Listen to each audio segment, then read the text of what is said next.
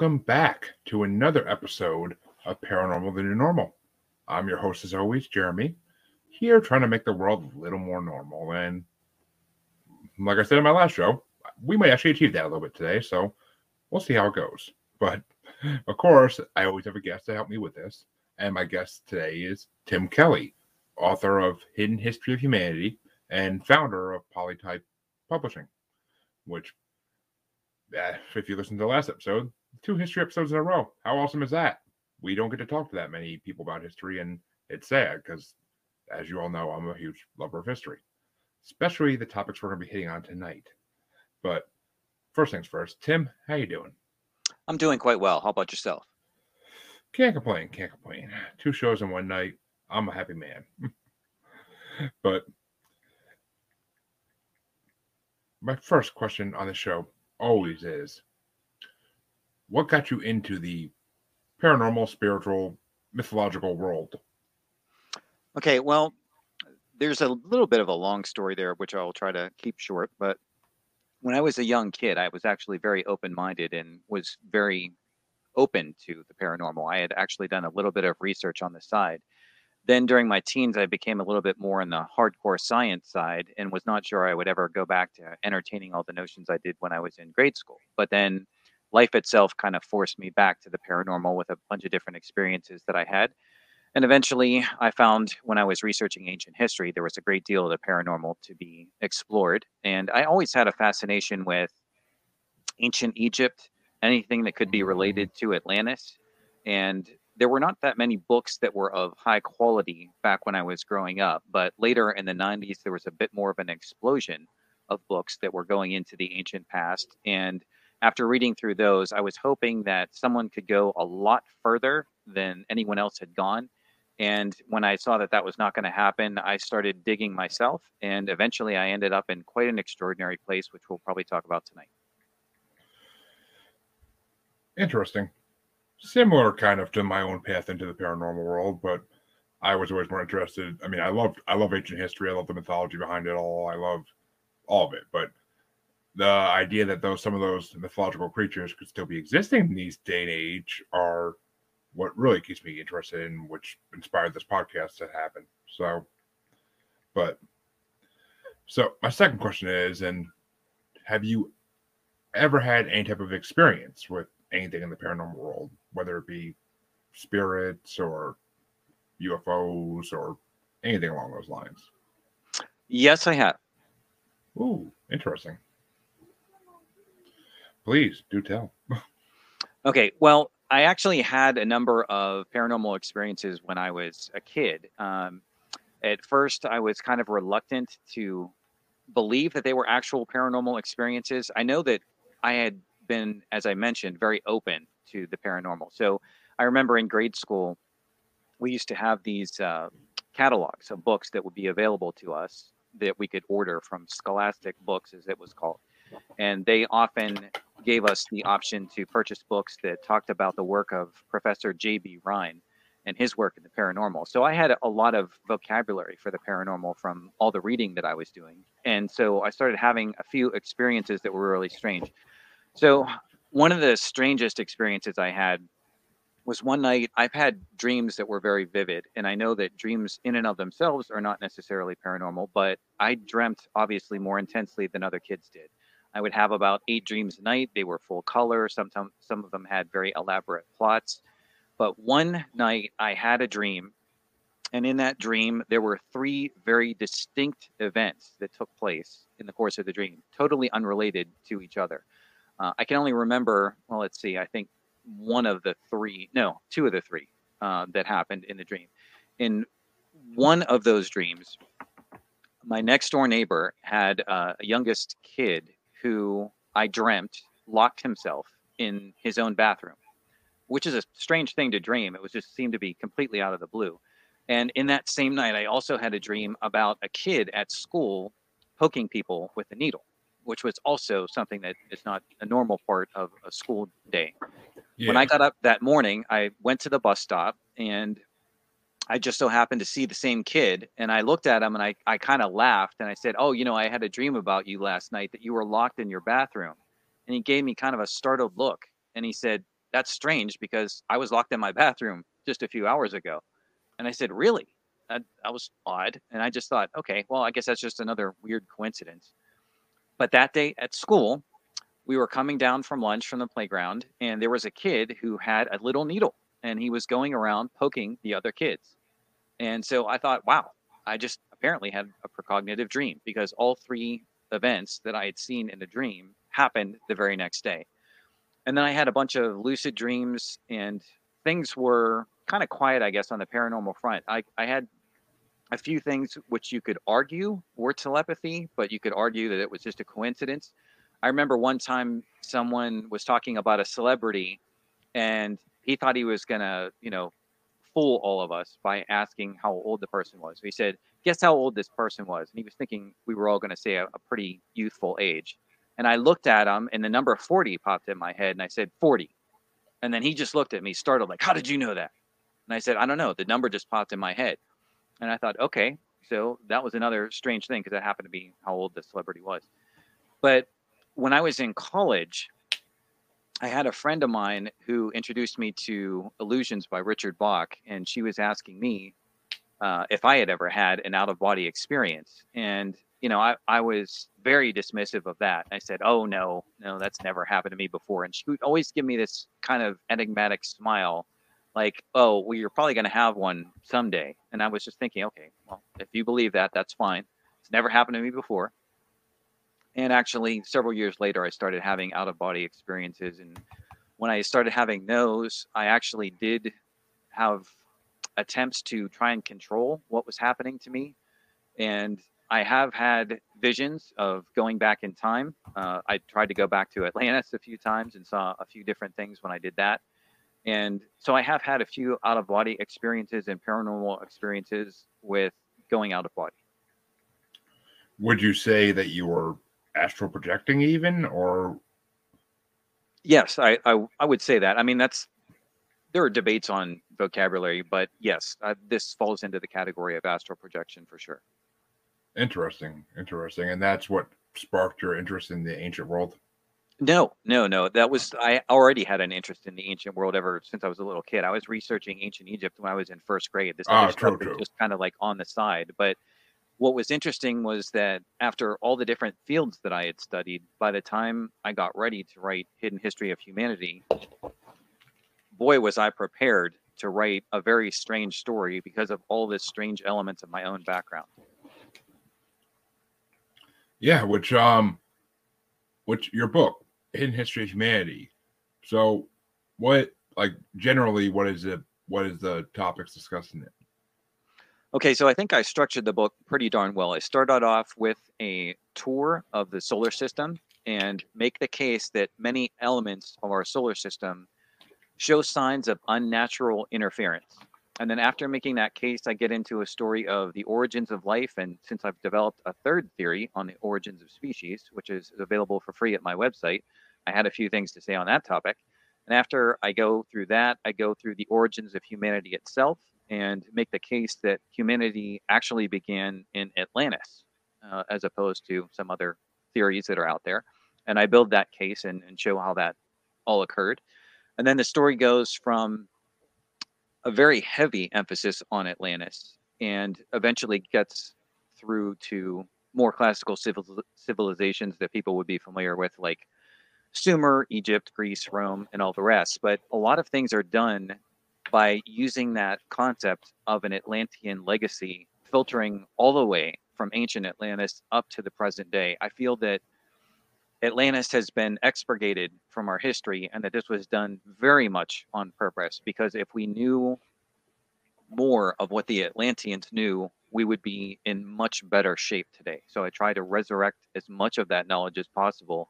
And there actually is a ton which cross references extremely well.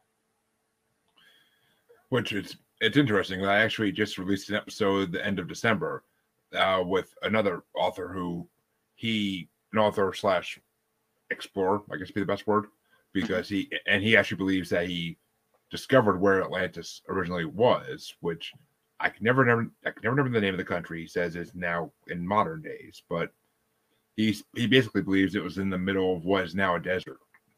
and that was the central, like, capital city of Atlantis. That they probably had a lot of provinces and states, whatever you want to call them, throughout the ancient world at that time, but that they were based in this central city of what now is a desert country. So, right. I'm guessing that that's probably a reference to Mauritania and the Atlantean city that was found in Northwest Africa. I'm guessing that's the one that he's referring to. Mauritania, yeah, that's it. Yeah, him and his partners are the one who did that discovery. They've been over there multiple times, and they found basically buried landmarks. I don't know, what's the word I'm thinking of? Just places that look like they were built in ancient times, plazas and whatnot, and like they can't track any other civilization to really living in that area in recorded history. So, right, I'm familiar with that research. I would strongly make the case, and I do make the case in my book, that although I agree that the city that was found in Northwest Africa is an Atlantean city, I would argue that it is not the capital of Atlantis at all. It is just one of many cities. There are tons of other Atlantean colony cities. I could talk for quite a while on that subject. But the Atlantean refugees colonized most of the Mediterranean basin, and they did so in a wide variety of places. Ancient Carthage, there is an Atlantean colony that was set up in Spain that is known in the ancient literature as Tartessos. There are a number of other Atlantean colonies that went further into the Atlantean basin. And there was a major colony, believe it or not, in the North Sea. This is actually recorded by the ancient historians. Diodorus has become one of my favorite ancient historians.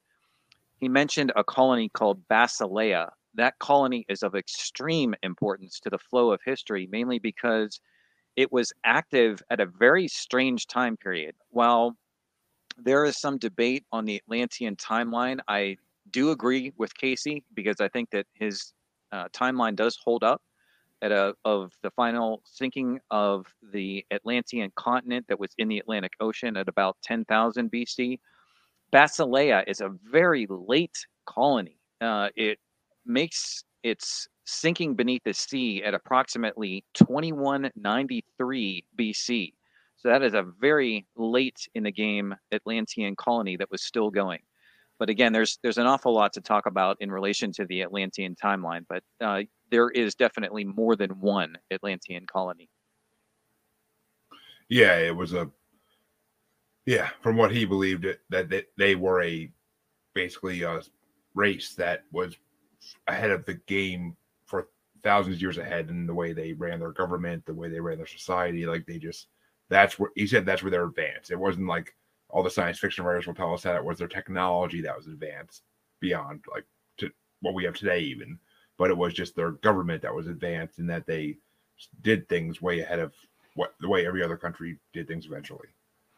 Well, I've dug so deep on this that I feel fairly confident in making the statements that I do, that I can state rather firmly that my belief is the Atlantean civilization that began approximately at 210,000 BC, this would again be backing up what Casey was saying, was not a terrestrial civilization. I do believe that there's enough evidence that we can now state the Atlantean civilization was founded by Pleiadians.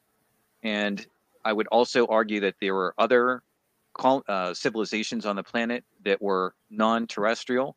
This includes a group that colonized Lemuria, which was a continent that used to exist in the Indian Ocean, and another continent is sometimes referred to as Mu, that was in the Pacific Ocean, and that there was an alien civilization. I call them the Cyanians. They had elongated heads, and they had blue-green skin.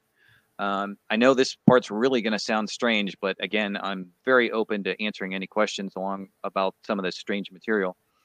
I also believe that these aliens were what are called simultaneous hermaphrodites that are capable of parthenogenesis. Now, in scientific terms, what that means is they had male and female characteristics and were capable of self-fertilization or virgin births.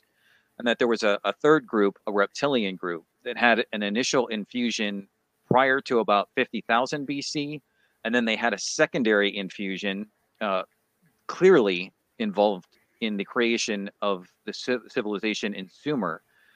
But I also think that there's a strong case to be made that they arrived on a moon space station. I know I'm really putting myself out there for a lot of criticism by making the statement that the moon is a space station, but all of my research does back up the idea that what we call our moon is not at all a natural construct. It is actually an artificial space station. I think it may have arrived at about 11,000 BC.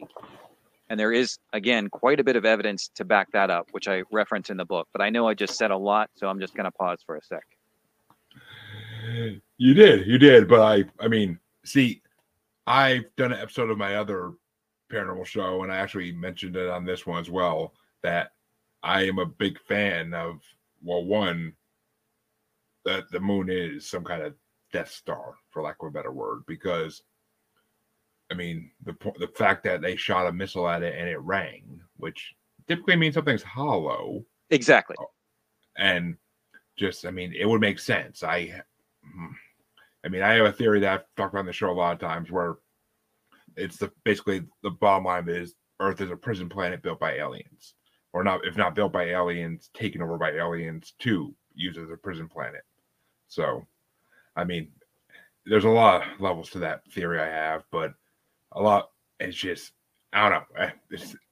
There's a lot of false history we've been told. I know that's a fact. Right. Well, in relation to the moon specifically, I would say that, first of all, you are correct. They tested it. It was hollow. It rings like a bell. It has also shown signs of having an electrogravitic surface, which to people who are familiar with suppressed aspects of physics, that means that it might be able to propel itself using electrogravitics. You should also consider the fact that the moon has what are called tektites on it. Tektites are an unusual rocky geological formation. It's basically rock turned to glass. And that means one of two things. It means either that the moon has volcanism in it, or it has been subjected to possibly nuclear level impacts. And given how hostile the beings are on the moon, it really would not surprise me if someone hated the people on the moon that much that they detonated nuclear bombs on it at some point in time. The other strange thing that people might want to think a little bit about is, what do you really think the odds are that the moon would be at the precise distance from the Earth that it could perfectly block out the sun in an eclipse? Do you really think that that was a coincidence? I never actually have thought about it, but that does seem a little strange, almost too strange. But I mean, I never actually thought about that. I'm amazed. I never came up with a conversation with somebody else before. Like, but yeah, that makes sense. I mean, and that's the other thing, because like people talk, like I have one of my co-hosts on my other show is a big believer that we never went to the moon, that the moon landing's fake. But I can't go that way because I think it's real. And in the press conference after where they get back, the look on their faces is a look of, we saw something, but we can't talk about it because the government threatened us if we talk about it. So we're going to sit here nervously and answer these questions that don't really matter compared to what we know. Well, okay, on that very subject, since we're flowing along those lines, I will say that there was a video that was released a few months ago. This was from the son of a man who was involved with NASA, and he was sworn to secrecy, and his son was sworn to secrecy, and the only reason why he relinquished his secrecy was because he was about to die, and so he thought he had nothing to lose. But according to him, there was a studio that was set up in Ohio at a military base, and they brought in dump trucks worth of props and enough rock to make it look like it was moon, and they shot something in a studio that then went on television, and it deeply saddened the father when he saw it on TV that the stuff that they had filmed in the studio did get shown to the world as if it was an actual moon landing. So I don't remember that individual's name, but that video was released, I think, within the last year or two. I don't know if people can still find it on beforeitsnews.com, but there is such a footage that was released, although I did think that the internet got scrubbed of that like shortly after it went up, so I don't even know if people could still find it if it's out there. The other thing that I will mention on this subject is when you read through a book like Suppressed Inventions and Other Discoveries by Jonathan Eisen, last name Eisen, very fantastic book. I strongly recommend it to everybody. But one of the ideas that emerges from that book that has been reinforced by any number of fringe researchers is that we basically have two space programs. We have NASA, which is what the insiders refer to as a dog and pony show for the public to give them something to look at and give them something to believe is the real space program. And then there's a much more intense space program that has been going on for much longer, and no one really wants to talk about that.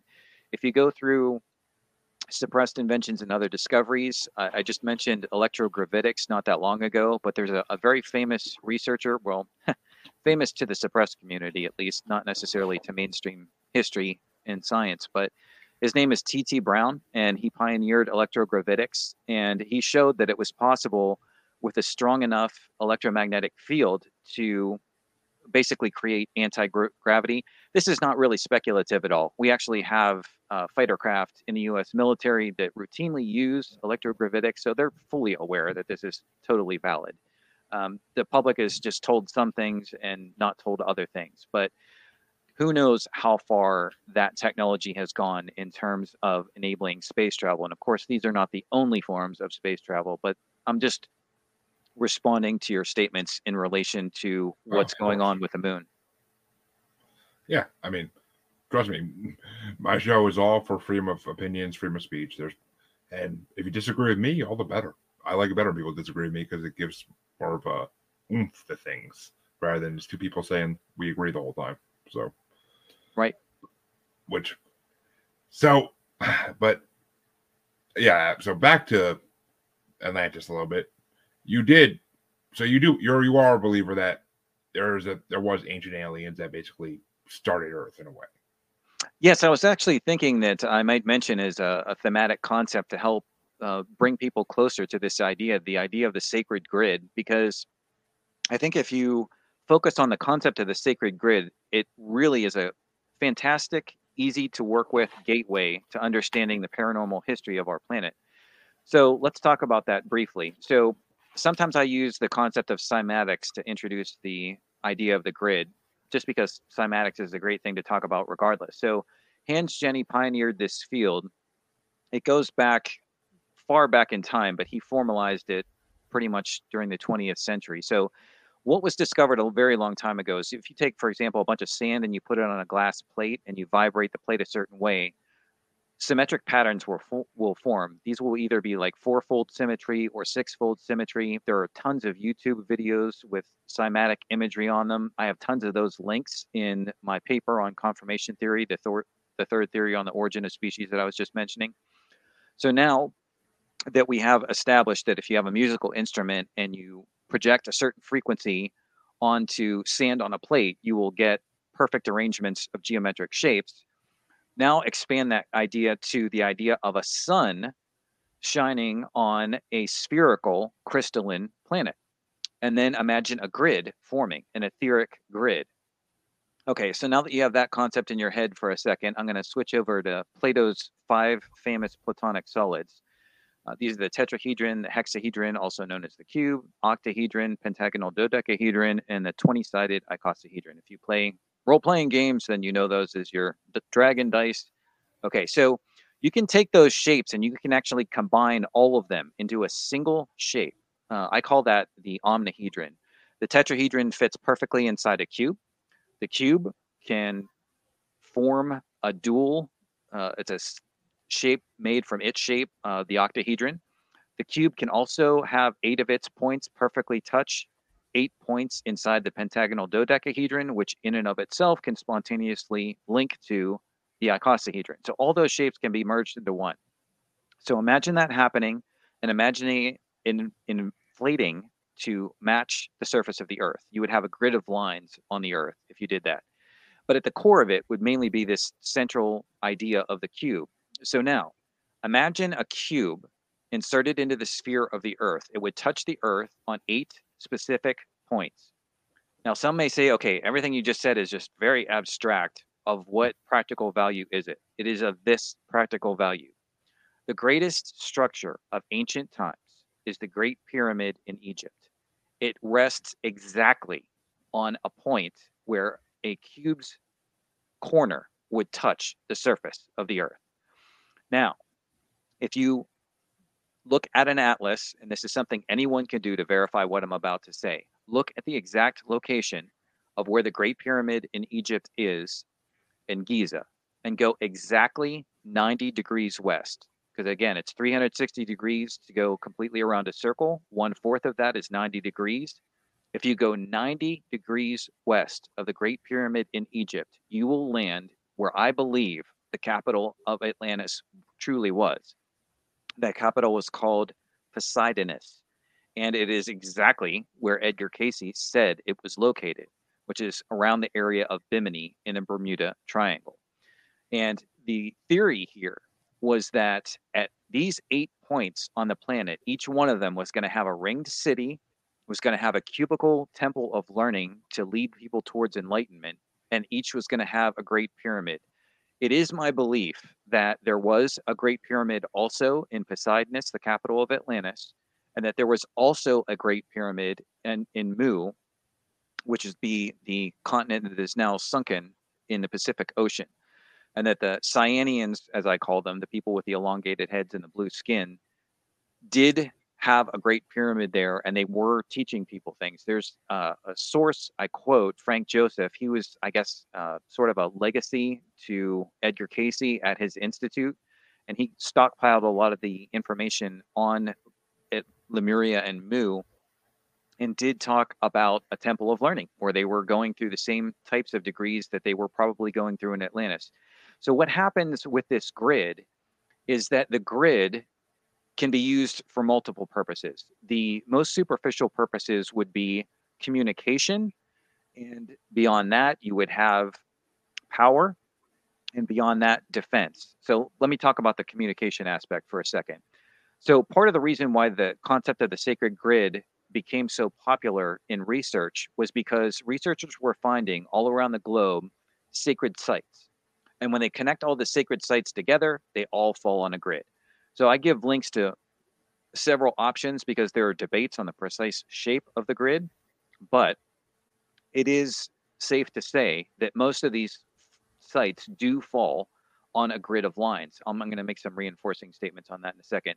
But the Pleiadian group was trying to tune this grid with positive energy. And then there was a negative group, the reptilian group, that was trying to tune this grid with negative energy.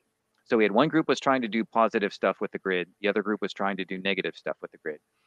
So how do we know this for sure? Okay, again, this is just a process of doing some elementary math. So we started with the Great Pyramid as a reference point. So if you use the Great Pyramid again as a reference point, go 120 degrees west of the Great Pyramid, and then go south down the line of longitude. Where do you hit? You hit exactly a pyramid at the place called Tikal in Guatemala. And that was a place of sacrifice. And as Joseph Farrell points out in his book on Grid of the Gods, if you look at the location where many of these sacrifices occurred, you will find a pyramid, and you will find that they committed, thousands of sacrifices on those grid points as if they were trying to negatively tune the grid. And then there are other locations like Angkor Wat, where it appears you have another sacred site that's on the grid. But as Farrell says, this seems to be more of a location of a Gnostic quest for enlightenment. So there was more positive energy spreading. So has been this battle over the grid for a multitude of reasons. So let me go back to the telecommunication for a second. So there was a scientist right prior to Tesla. His name is Nathan Stubblefield. And what Stubblefield had discovered, he started off as a Kentucky melon farmer. Nothing wrong with that. He just got fascinated with electronics and started working on telephony. And he actually developed etheric telephony. So this was not electromagnetic telephony. He would plug an antenna into the ground. The earth itself was his conductor. And he had clearer phone signals than the electromagnetic telephone system using his etheric system. Now, of course, the bad guys shut it down and made it seem as if the guy was a lunatic, and we've not heard much from it ever since. However, just a short time later, when Marconi, and Tesla used to joke that Marconi is a good fellow, but he's using 17 of my patents. Marconi was trying to develop radio, and he ran afoul of the grid. So what do I mean by that? When he was trying to propagate electromagnetic signals, Marconi found if he projected signals one way, his signals got an unexpected boost. If he projected them another way, his signals would get unexpectedly snuffed. Now, he was running against the etheric grid when he did that. So what we find with these so-called temples, and there are different researchers, I have one cited in my book, who argues that a lot of these temples were located where they were located was because they were perfect communication hubs. You could use the etheric grid and you could have one person give a message and it would be received at the proper location because the grid conducted the message to it perfectly. You could also get power there. Again, the Great Pyramid in Egypt, like all the other Great Pyramids, would have been drawing on this power from the earth and harnessing it to provide power, which was then resonantly broadcast across the planet. The story goes that Tesla is actually a reincarnated Atlantean, and he went to visit Casey, who told him that. So with Tesla's technology, if those who are not familiar, he was trying to create free power for the world and had set up a facility at Wardenclyffe, New York. This was resonant power. And I make the case that the Great Pyramid is what Tesla was trying to do, but a million times better, because it had resonant broadcast capabilities. Although Tesla used a copper sphere at the top of his apparatus, the Great Pyramid uses what's called a pyramidion at the top of it. It was the crystal glowing capstone on top of the pyramid. And that was a resonant power generator. And then the final aspect of the Great Pyramid was for defense. Now, this is some very deep and intense physics. You can start off by reading Christopher Dunn's work in the Giza power plant. And then if you have the intellect for it and want to tackle it, you can go through the trilogy by Joseph Farrell, the Giza Death Star trilogy, and he goes into extreme physics of how the Great Pyramid worked, which I can also talk about as much as anyone wants to hear it. But basically, what the device could do, it could select a target. It could use a glorified form of interferometry and subnuclear annihilation for that target. It could just match that signature and overload it with so much energy, it could be destroyed. Now, that could be used positively for defense. And I make the case that the reptiles were more frightened of that weapon than they were of any other thing that the Pleiadians had. And that when they set up their civilization in Sumer, it was because that was a staging area. It was a staging area after the Pleiadians left and the Cyanians had basically taken over Egypt, that they wanted that Great Pyramid. They either wanted it shut down or they wanted it taken over for themselves. And that there was a war that is lost to history that was fought. I'm placing it at approximately 3400 BC when the reptiles went into Egypt, and parts of that story were encoded into ancient epics like the Mahabharata and other tales out of India. But basically, after that time period, the reptiles took control of the Giza Plateau and they ruled Egypt from the shadows. So I would make the case that Egyptian history is not truly Egyptian. It was puppet mastered in the shadows by the Sumerians. So again, I know I just said a lot, so I will again pause. Well, that would explain them having, if I'm not mistaken, the name Sobek as a god that looks like a crocodile. Exactly. Yeah, that I cover that specific entity in the story. So after the reptiles won the war, they were thinking, okay, we're going to try to get the whole planet to worship reptiles. And Sobek was the first run at that. But the people of Egypt were kind of thinking, this guy's a little weird. And there's a lot of associations with Sobek, probably a little too crude to mention on the radio. But Sobek was portrayed as a very strange guy who, liked to take women away in private places and do whatever he wanted to do to them. So a very strange start. But yes, that is exactly what I'm talking about. The reptilian Sumerians did try to get people to worship a reptile, crocodile-headed god called Sobek, and several pharaohs took their name after Sobek when the Egyptian dynasties were first getting started. But, But how does that theory explain all the other gods that look like different animals? Okay, so the gods actually didn't look like the other animals. That was a convention that was used. If you had the characteristic of a falcon, they would give you a falcon head. If you Ah, had characteristic of a dog, so yeah, they've gone over at least that much. So in at least they're sometimes called therianthropes, beast men. Um, but so far as we know, there were not actually people who had those heads in that particular case. Believe me, there's plenty of other strange creatures that were real. But in that particular case, that seems to be more symbolism. which I want to get to some of those strange creatures in a minute, but I do have one question before you get there. So, where did humans come from? Do you think were they created by the different alien species as a slave race, or just as an experiment, or did they evolve naturally in some way? Okay, so I haven't been able to figure out necessarily the origins of ape hominids like at, 300,000 or beyond that years ago. But where I pick up the story at about 210,000 BC, my understanding is that at that time, there were a variety of ape hominids which have been noticed in the research. These would include those beings that we call Neanderthals, who mysteriously vanished at about the time that the Cro-Magnons surmount them, and the Denisovans. That's another group that's popped up in different areas. The Denisovans are kind of interesting to me because sometimes when people ask me about human races in relation to Atlantis, I was trying to go into the subtlety of details on the different kinds of human beings that there are. And one of the interesting things that came up was looking at the global distribution of Denisovans. Almost all of them were concentrated in China and Asia. So it really makes me think that when humans were modified or upgraded from these ape hominids to human beings, which I would argue did take place in Atlantis, the Asian groups maybe looked a little bit different because they might have been upgraded Denisovans as opposed to upgraded Neanderthals. But I do make the case that in Atlantis, the primary races that we would think of, these would be black, brown, yellow, and white, were modified in labs by women that were known as Earth Mothers.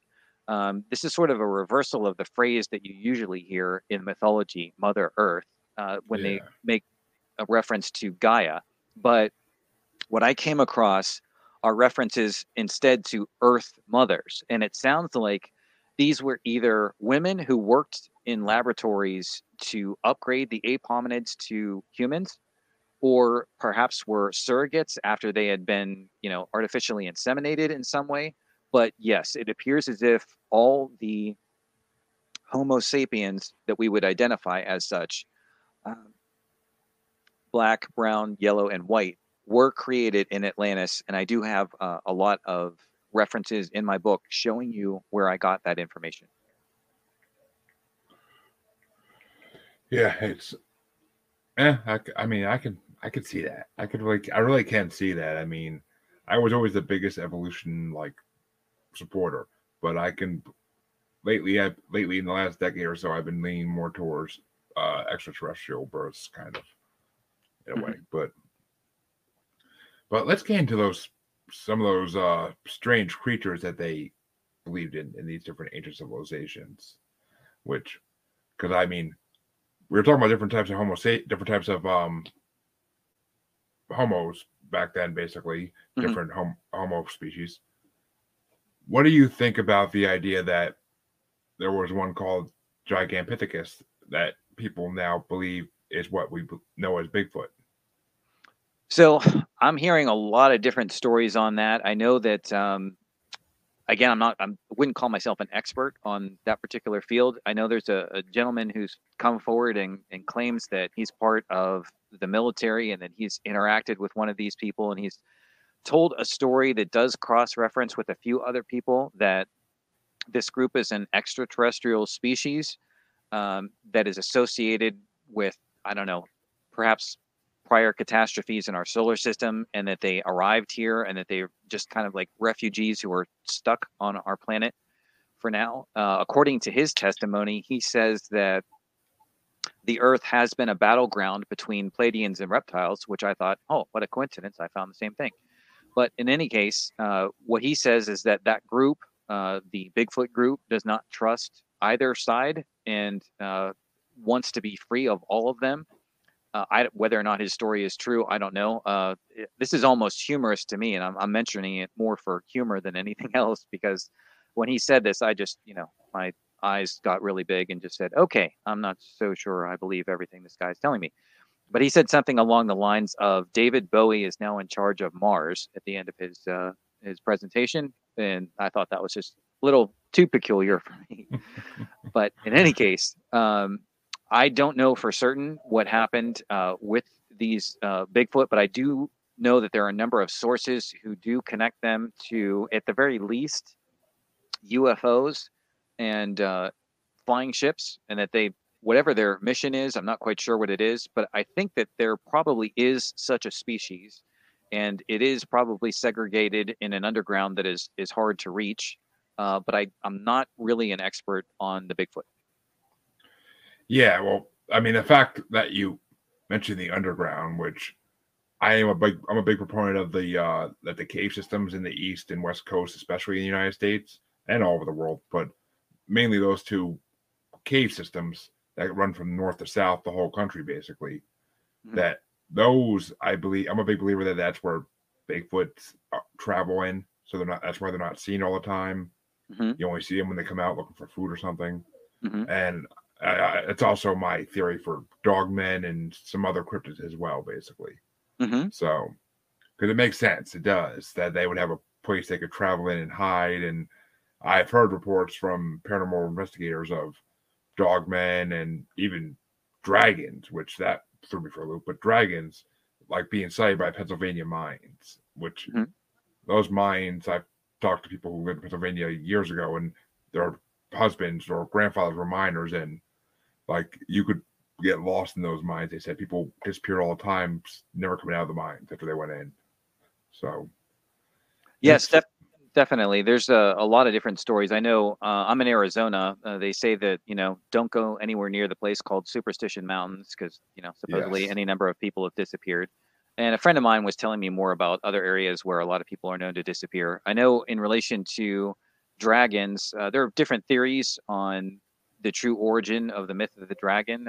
It wouldn't surprise me at all if the true origin of the myth of the dragon were these reptile species that came here, because they certainly seem to match the bill. Most of them were about 10 to 13 feet tall and did appear very reptilian, and some of them did have wings and could fly. I'm not so sure about the breathing fire part, but they're pretty darn close in the general look of a dragon.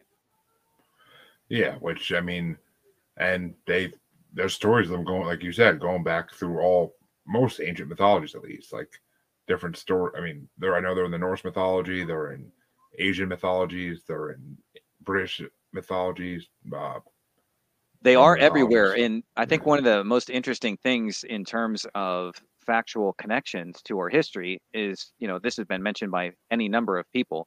When you go back to the advent of Sumer, I mean, not only do you have specific stories that are telling you flat out that there were beings who came down and landed on Mount Hermon and populated the area of the Levant, but at the same time that you have those kinds of stories, as has been pointed out, anyone can look up these images. There is the Ubaid culture, which keeps showing these images of reptilian beings. One of the things I would emphasize on that topic of the Ubaid culture is if you look at those reptilian figurines, you will see something that is of great importance to the flow of history and verifying that the reptilian interference is true. And what that is look at the shape of the eyes, because that's very important and very telling. So in those figurines, you will see eyes that if you go from the inside of the eye to the out, it slopes up. That is not a normal human trait. And you will find, as I track in the story, some of the reptilian hybrids retained that trait of upsloping eyes. I also make some curious comments about how strange it was that Stan Lee, who was supposedly a 33rd degree Freemason in How to Draw Art the Marvel Way, recommends that everyone draw their heroes with their eyes sloping up and back. Very odd. Again, normal human beings have their eyes in an even straight line across. And it was Yeah. apparently only these hybrids that had this strangely sloping eyes. Interesting. I never even put that together. I never even heard that theory, but that makes sense because I mean, I have a huge comic book collection, mainly Marvel. So I have a lot of Stan Lee work and a lot of designs inspired by Stan Lee's work, and it's just. Oh yes, so yeah, I've picked up on any number of clues that Stan Lee was clearly privy to. I mean, don't forget that in the Marvel universe, you have two very distinct alien cultures. One group is called the Kree, who just so happens to have blue skin. And then there's another group called the Skrull, which happens to be reptilian and happens to be able to shapeshift. Do we really think it's a total coincidence that he came up with those particular alien groups? I don't think that's a coincidence at all. No, it really isn't. I thought about that before, actually, with those alien groups, but I just never pinned it on Stan Lee. I just thought it was like a Marvel thing. But Stan Lee, that does make sense because he did create both those. And I mean, it also lends credence to the fact that they had the Brood, which are an insectoid alien species, which there's been reports of that as well to some degree. Yeah, at first I think I was trying to give Stan Lee the benefit of the doubt, but then when I was reading one of the issues of the Avengers, I think it was written by Steve Englehart, I'm not sure, but it was one where they were talking about an alternate universe, and there was the Serpent Crown of Lemuria and a whole bunch of other things that were very explicit references. At that point, I was like, okay, this is no longer a coincidence. He's clearly aware of what's going on. Another thing that stands out to me a little bit with Stan Lee are these hand signals. If you know the secret societies, you know that they're really into these hand signals. And one of their favorite things is to have the two fingers in the middle down and the other two sticking up. Well, Spider-Man uses that when he shoots a web. We have Doctor Strange using that when he's casting magic. This is just happens over and over again. I think a real tip-off for me, too, I just caught this one. I've probably watched this cartoon a zillion times, but I was just kind of smiling at it. Another one of the secret society symbols that they use is the hidden hand. So you'll have these famous historical figures who will be standing there wearing a coat or a jacket, and their hand is inserted inside the coat as to hide one hand. In one of the Spider-Man and His Amazing Friends episodes, there's a shot in I think it's the Swarm episode, where the car is going through the physics building, and just like for the fraction of a second, you see a statue of somebody, and it's an old man who has his hand buried in his coat. So, I mean, given the amount of time it takes to draw those backgrounds, I mean, someone put some thought into that. That was not done casually. Yeah, I mean, it could be like a little Easter egg or something along those lines. But let me ask you this. Do you believe that there once was dinosaurs on Earth? Wow. I know that there's a group out there who's trying to push the idea of a flat Earth. I'm sorry, I don't believe that the Earth is flat. Me either. That same group is also, I think, maybe the same ones who are on a campaign to try and convince us that the dinosaurs never existed. I'm not quite willing to go that far at this point in time. The evidence that I've seen does seem to suggest that the dinosaurs were indeed real. I think maybe the most shocking thing I could say on that, that has come up in my research that I think is pretty darn fascinating, is when we look at the hidden history of our planet, one of the most significant events in the history of our solar system was, according to most researchers that I happen to agree with, the explosion of a planet that once existed between Mars and Jupiter. And it was the debris from that planet impacting our planet, which supposedly led to the extinction of the dinosaurs. Now, conventional timeline wants to put that 67 million years ago or something like that. The astronomical evidence that has been collected by Dr. Tom von Flandern in his book suggested that the actual date of the exploding planet was about 3.2 million. So Joseph Farrell in Cosmic War is trying to piece together when the exploding planet exploded and mentions Flandern's work, indicating that it was 3.2 million years ago. So Flandern was then trying to reconcile his astronomical data with the geological data on Earth. And he struggled because when he got to that level, in the geological timeline, he didn't see evidence to back up the planet exploding at 3.2 million. And instead, it seemed to be backing the 65, 67 million year ago time frame. But as Farrell argues, and as I would argue, I think it's quite possible that Flandern's astronomical data is actually the correct data, and that the geologists are the ones who are way off. Because when I look at all other factors considered, I think actually, and I know that this, puts me in an extreme minority, but I think that it's the geological people who are wrong, and that it's quite possible this planet not only exploded at 3.2 million years, but that the dinosaurs themselves did go extinct at 3.2 million years ago. It pushes them much closer to us, and that would explain a lot more. Now, if people say, well, then, how could they have gotten the data so wrong? I think it's pretty easy to understand how they got the data so wrong. So in geology, you have what's called a deposition rate. It's the rate at which sediment deposits on the Earth for each geological layer. Well, that's based on the idea that each layer of sediment, it deposits nicely, neatly, no little havocs, no hiccups of any kind. But come on, folks, if we had a colossal planet blow up in our solar system, the deposition rate after that time period, it would have been unlike anything that had ever happened in the history of Earth.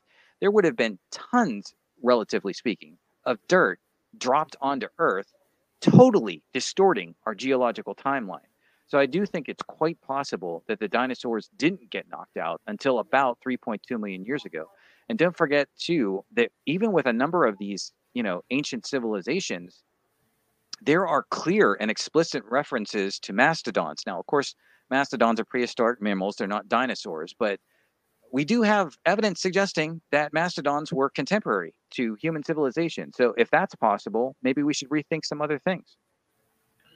And the fact that they actually just saw, well, not mastodons, but woolly mammoths, right, up in the Ukraine, like in the last year or two.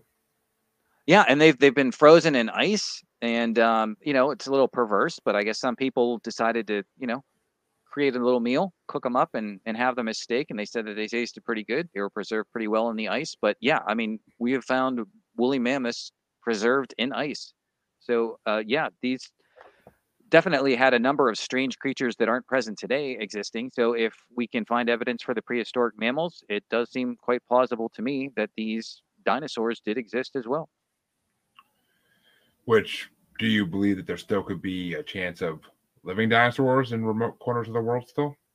I do think it's possible. One of the things that's kind of interesting on that subject, when you look at history and you're trying to get information that you really want to know, it seems to be hoarded by a lot of these secret societies. So anything that any of the initiates of the secret society have spilled or hinted at, left a clue, it's something that you should maybe think twice about before you dismiss it utterly.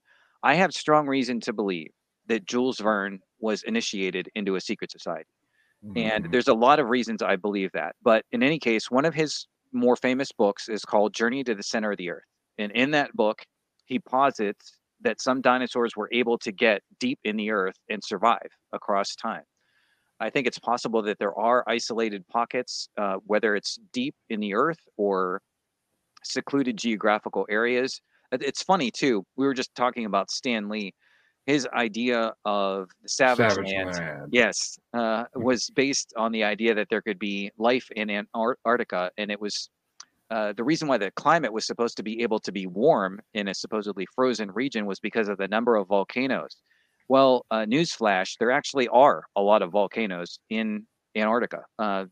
One source says that there's possibly 138 volcanoes down there. So who knows what's underneath the soil? And of course, the idea is also that the surface of the Earth in relation to the poles being frozen probably was not always like that. So we don't know exactly what things were like in ancient times or exactly when all of this shifted. But yeah, I do think it's possible. I don't know for certain that dinosaurs still exist to this day, but I think it's possible. Yeah. That's one of my favorite topics I talk about all the time on this show and other shows is like the examples I always have are the Macaulay Mbembe supposedly being in the Congo, which is basically a brontosaurus. And the idea that in Chile there's ideas of like velociraptors or just raptors running around in the woods, and that the people living down there worship them. And Right. the last one is always in the Southwest United States with the thunderbirds, aka pterodactyls, pteranodons. Well, yeah, we do have very realistic precedents. People were kind of startled when they realized the Komodo dragon looked the way that it actually did. I mean, people were Yeah, surprised that it had that shape. And of course, one of the most famous examples in the history of animal classification is the living coelacanth. It was considered that it was long gone and there's no way that it could possibly exist today, but they proved, yes, somehow the coelacanth has survived all this time. I mean the coelacanth, the Greenland shark they just discovered that is 400 years old. The one they found, like Mm-hmm. these species can live a lot longer than we think they can. I mean, and let's not forget all the sea and lake and loch monsters that supposedly exist, and which I highly believe do exist. There's been enough evidence, but they're leftover dinosaurs as well in a way. So, I mean, Another interesting animal to think about is the sarush. Joseph Farrell mentioned that one. So if you look at the famous Istar Gate in the Middle East, you'll see that this animal was carved on the Istar Gate. It's called the sarush. It looks like, almost like a griffin. It's a composite of multiple animals, and it's shown side by side with an auric. Auric is a animal that's not very well known today. Auroch, but it was very widespread, and people acknowledged that the auric was, very real and used to be as real as an auk. But in any case, the sarush is a very strange-looking animal, and one of the comments that was made in relation to it was, if it was such a fictitious animal, why is it that every depiction of the sarush, no matter where it is, looks the same? I mean, if people were making it up, how come it's so accurate, just like every other real animal that has been depicted in artwork?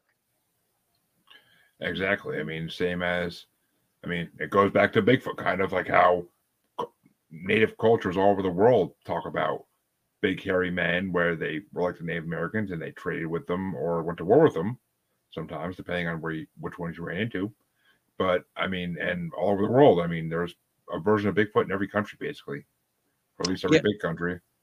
Yes, I make the case in my book, although this is not directly related to Bigfoot, but indirectly related to the subject of giants. The Sumerians created a number of giant hybrids. There were the Nephilim, who were basically pawns of the reptilians, but they in turn created pawns that were known for quite a bit of time in Asia.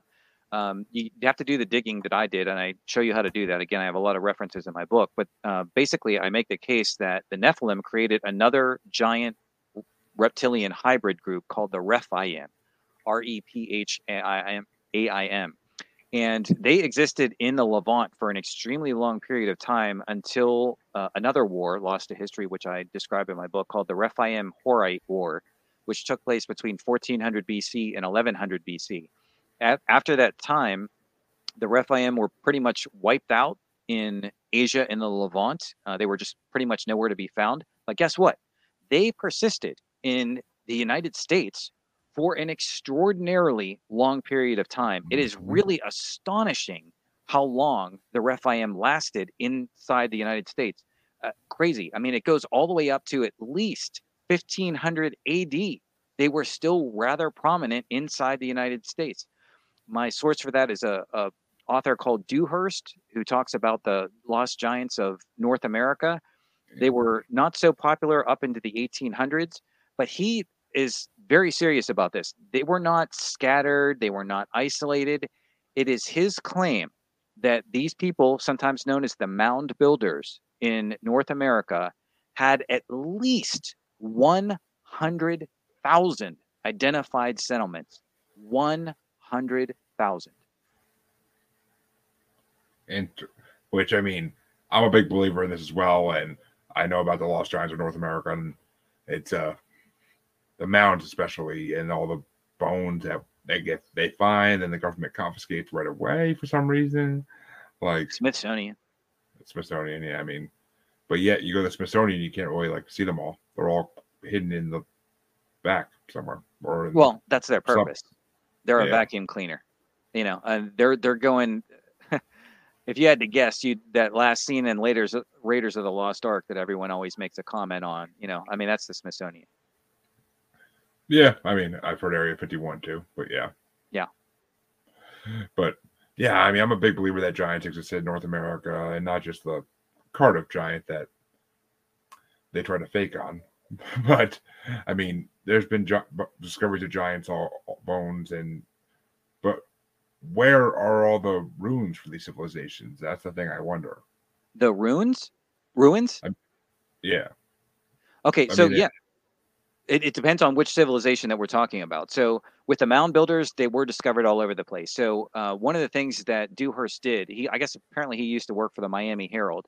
And so at first he was looking for very straightforward accounts and couldn't find anything. Then he did a keyword search, and then he found headlines all over the place. So based on all of his information, yeah, the news, I mean, even it's so strange. Even presidents of the United States were casually talking about all the giant bones that were found. Again, this has just been edited out of the history books. So again, in each case, it depends on which group that you're talking about. In relation to the Palladians, we have the Great Pyramid. And, again, I could talk for a while about how intensely technological and mathematical that structure really was. No human beings had the math skills to do anything along those lines at the time. With the Sumerians and a lot of the full-blood reptilians, they don't like the surface of the earth. So they're not going to leave remains on the surface of the earth. They went underground in Antarctica and in the Indian subcontinent. We have found hollowed out mountains in the Levant. There's a whole bunch of hollowed out mountains in Turkey. And even if humans occupied those after the reptiles left, I would argue that they were the original people who carved out those hollow mountains. As far as the Cyanians go, I believe that they were initially amphibious. I think they had an evolutionary track that started out as cephalopods in the sea, and then they evolved to amphibian humanoids and kept evolving after that, depending on circumstances. But I think in the case of the Cyanians who were in Giza, I make a reference to Bushby's book, Secret in the Bible, and even Herodotus, way back in ancient Greece, had gone underneath the Giza Plateau, and he saw that there were tons of rooms. I mean, he saw more than 1,500 rooms, and one of his guides said that there was a lot more that he is not allowed to see. There was a full-blown, very elaborate underground city underneath Giza that people have ventured to, and it's, again, not reported to the public. There is underground subways and things like that. So the ruins are there. They're just not talked about. Another thing that Bushby mentioned are all the ancient artifacts that were discovered and also not shared with the public. Some of that stuff is very dark, which proves my point that these people were involved in dark aspects of the paranormal, like devil worship and communing with demons and stuff like that. Very specifically on that subject, there were a lot of black mirrors that were discovered. I don't want to necessarily get too deep into that topic, but it's very dark stuff. But they did have a bunch of artifacts that were discovered in the pyramids and have been kept from people. There are stones, gemstones that light up with fluorescent light. Some people consider that fringe. Some people consider that normal. So, I mean, it's up to you how you want to view it. It's just stuff that you're not necessarily familiar with. The Arks of the Covenant. In the last podcast I was doing, someone said something similar to what you just said about, ruins or artifacts and stuff like that. And I said to him, yeah, well, take a closer look at the teraphim, because that's something that a lot of people aren't necessarily familiar with. But R.A. Boulay in Flying Serpents and Dragons spoke a lot about the teraphim. So the teraphim were like idols, but what Boulay argues, and it's actually backed up strangely enough at Wikipedia of all places, is that these idols were crystal radio sets. They were ancient telecommunication devices. So in ancient writings, they're referenced quite thoroughly. But again, we have to keep in mind who's writing our history textbooks. They're finding this stuff. They're editing it out of the textbook. So the evidence is there. You just have to dig deep. And, again, I try to provide enough references that you can dig up some of this stuff and see what I saw. Yeah, I mean, false history is well widespread throughout this world, and it's sad. But because the things we could know if we only knew we knew them, but definitely the Atlantean civilization, like I said, they did a lot of positive stuff that I talk about in my book, and some of that I think we can bring back today. One of the most important ideas in regards to that is in relation to the limestone cycle. The limestone cycle is nothing paranormal, and yet if we fully appreciated it, we could have a completely different civilization.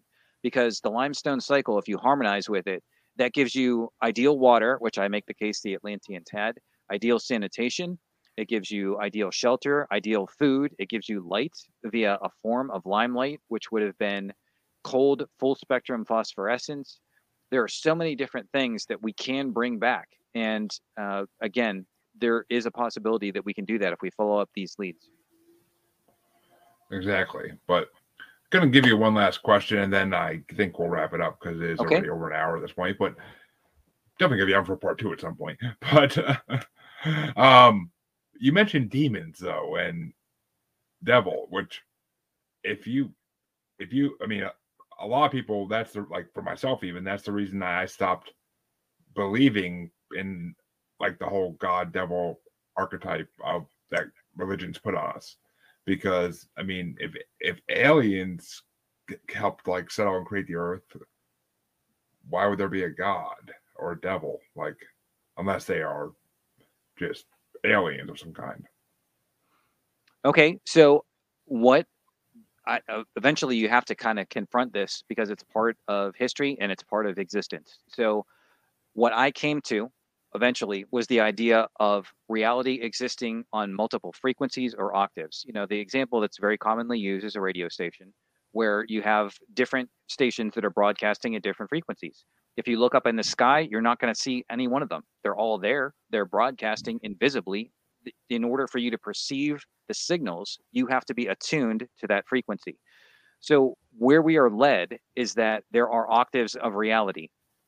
On higher frequency octaves of reality are more positive beings. And on the highest frequency of all, in my worldview, is the supreme positive being, which would be the equivalent of God for most people. Similarly, there are lower frequencies of existence. And at the lowest frequency of existence is apparently a leader that we call the devil. And when a lot of these peoples were playing with the grid and communing with these demons, they were accessing lower frequencies. So we all have energy that flows up and down our spines, culminating in what you've heard, I'm sure, many times, the third eye. And you can channel that energy up the spine positively or negatively. You can channel it and attune to a higher frequency or to a lower frequency. If you attune to a lower frequency, I call that endarkenment. And I think that there were dark mystery schools that were deliberately trying to do that. If you become truly dark enough, you can communicate with beings on lower frequencies that are the equivalent of demonic. And if you attune thoroughly enough to them, they can occupy your body and displace your soul. So you're kicked out and they're running your body as a vehicle. And then on higher frequencies, there are more positive beings that are interested in construction and love and peace and ultimate building. So it's all up to you what you want to tune into. You can tune into being positive or tune into being negative. The choice is up to you. So when you say different frequencies, is that like kind of like the same idea as different dimensions that as you go up and down? Because I mean, I've heard that before from people who are into astral projection and lucid dreaming. Right. I guess because of my hardcore science background and because I'm a writer, I get really picky with vocabulary. So dimensions, gets me dizzy because of the way, I at one point I remember joking, is there a custard pie dimension? Because everyone was sticking a dimension in there. Once you had time as a dimension, and then you could come up with different coordinate axis system, and then you call this a dimension, and then there's a hypothetical 11 dimensions and all the rest. So what I just use is frequency. So I believe that there are realms on different frequencies, just like there are different signals on different radio stations at different frequencies. So yeah, I believe there's like a whole other universe with a whole other set of planets that's on a different frequency. There's ones that are on a higher frequency, whole planets on higher frequencies, whole planets on lower frequencies. But I call them realms instead of dimensions. Like realms works too. I mean, that's more of a ancient verbiage for it, so that works. And it's kind of like I kind of think of it as like the micro and macro verse from like Marvel, like where it's different.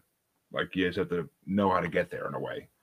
But well, I do want to. Oh, the other thing I meant to ask this earlier, but I forgot about it for a second. the grid. Now, do you think the grid lines up with what we know as ley lines? Okay, so I think there's a perfect geometric grid which comes from the sun striking the planet. But if you go through the research, and there's a very important hidden researcher, his name is Baron von Reichenbach. I'm about to reread one of his books on researches into the vital force. But one of the things that he did in his research, there's a chapter on him in Lost Science by Jerry Vassalatos, one of the first chapters.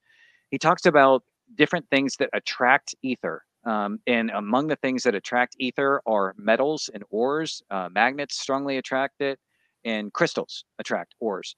And ether is a little bit of a wanderer. So what happens is that you have a pure geometric grid of precise angles and lines, but then depending on what's embedded in the Earth's crust, like metals and crystals and things like that, the ether can wander from the pure geometric grid along certain lines. But the reality of the grid, I'll just mention this one because it was another part of the reality of the grid that came up in the ancient research. When R.A. Boulay in Flying Serpents and Dragons was talking about the grid, one of his comments was the following. One of the most famous oracles of all time was the Oracle of Apollo at Delphi. If you find that location on a map, and then you find the place where another oracle was located at a place called Dodona, and then you find thirdly Jerusalem, all three connect in a straight line. Interesting. Which, I mean, I have been there, at least computer generatedly in Assassin's Creed games. But other than that, I mean, obviously I've never been there, actually, because I believe they know where it is, though, in Greece, right? Know where what is? The first oracle you mentioned. The one that's... Oracle of Delphi, on Delos. Yeah. Okay, yeah. I thought they knew where that was nowadays, but it's just... haven't looked into it. I haven't looked into this stuff in a little while. But, yeah. So, yeah, I mean, like, I think part of that grid was probably like the way the pyramids line up. I think that probably most likely is what we consider ley lines, which, you know, is used in every science fiction trope known to man nowadays. But yeah, I definitely will have to get you back on at some point, Tim. There is so much more we could talk about that has even been touched on. So you are quite correct, and I will welcome the opportunity. And I thank you for this opportunity. Oh, it's been my pleasure. I love talking ancient civilizations and theories on why things exist. So it's just, to me, it's fun. It's just fun to go back and forth like that. Absolutely. But tell my audience where they could find your book and where they could find all the books that your printing company does. So if you go to the duckduckgo.com search engine and you enter Polytope Press, Polytope, Polytope, space, obviously, press. My website will be the first one that comes up, and there are books there such as Natural Healing, Self-Empowerment, Hidden History of Humanity, and several more. And I encourage people to visit and look at all the products that are there and shoot me a line and let me know what you think, please. Yes, and I may have to get a copy of your book because I'm dying to read it now. Like, it's right up my alley. And my two loves combined of ancient history and paranormal. So yeah, I'd love to get your feedback and maybe get a review. Oh, of course I'll give you a review. But all my listeners, you know, you can find me on Facebook under Paranormal the New Normal. Just search it, you'll find it. You can find me on Twitter and Instagram as at Juggalo Bastard, and you can find me on TikTok as at Juggalo Bastard Podcast. And of course, you can find me on YouTube where this is streaming at Paranormal the New Normal. Just search the name, it'll pop up as well. And of course, you can find our episodes on all the podcatchers out there. But thank you, Tim, for coming on. It's been a great show, and I definitely look forward to having you again at some point.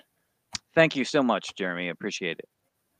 My pleasure. And listeners, I will see you in half a week.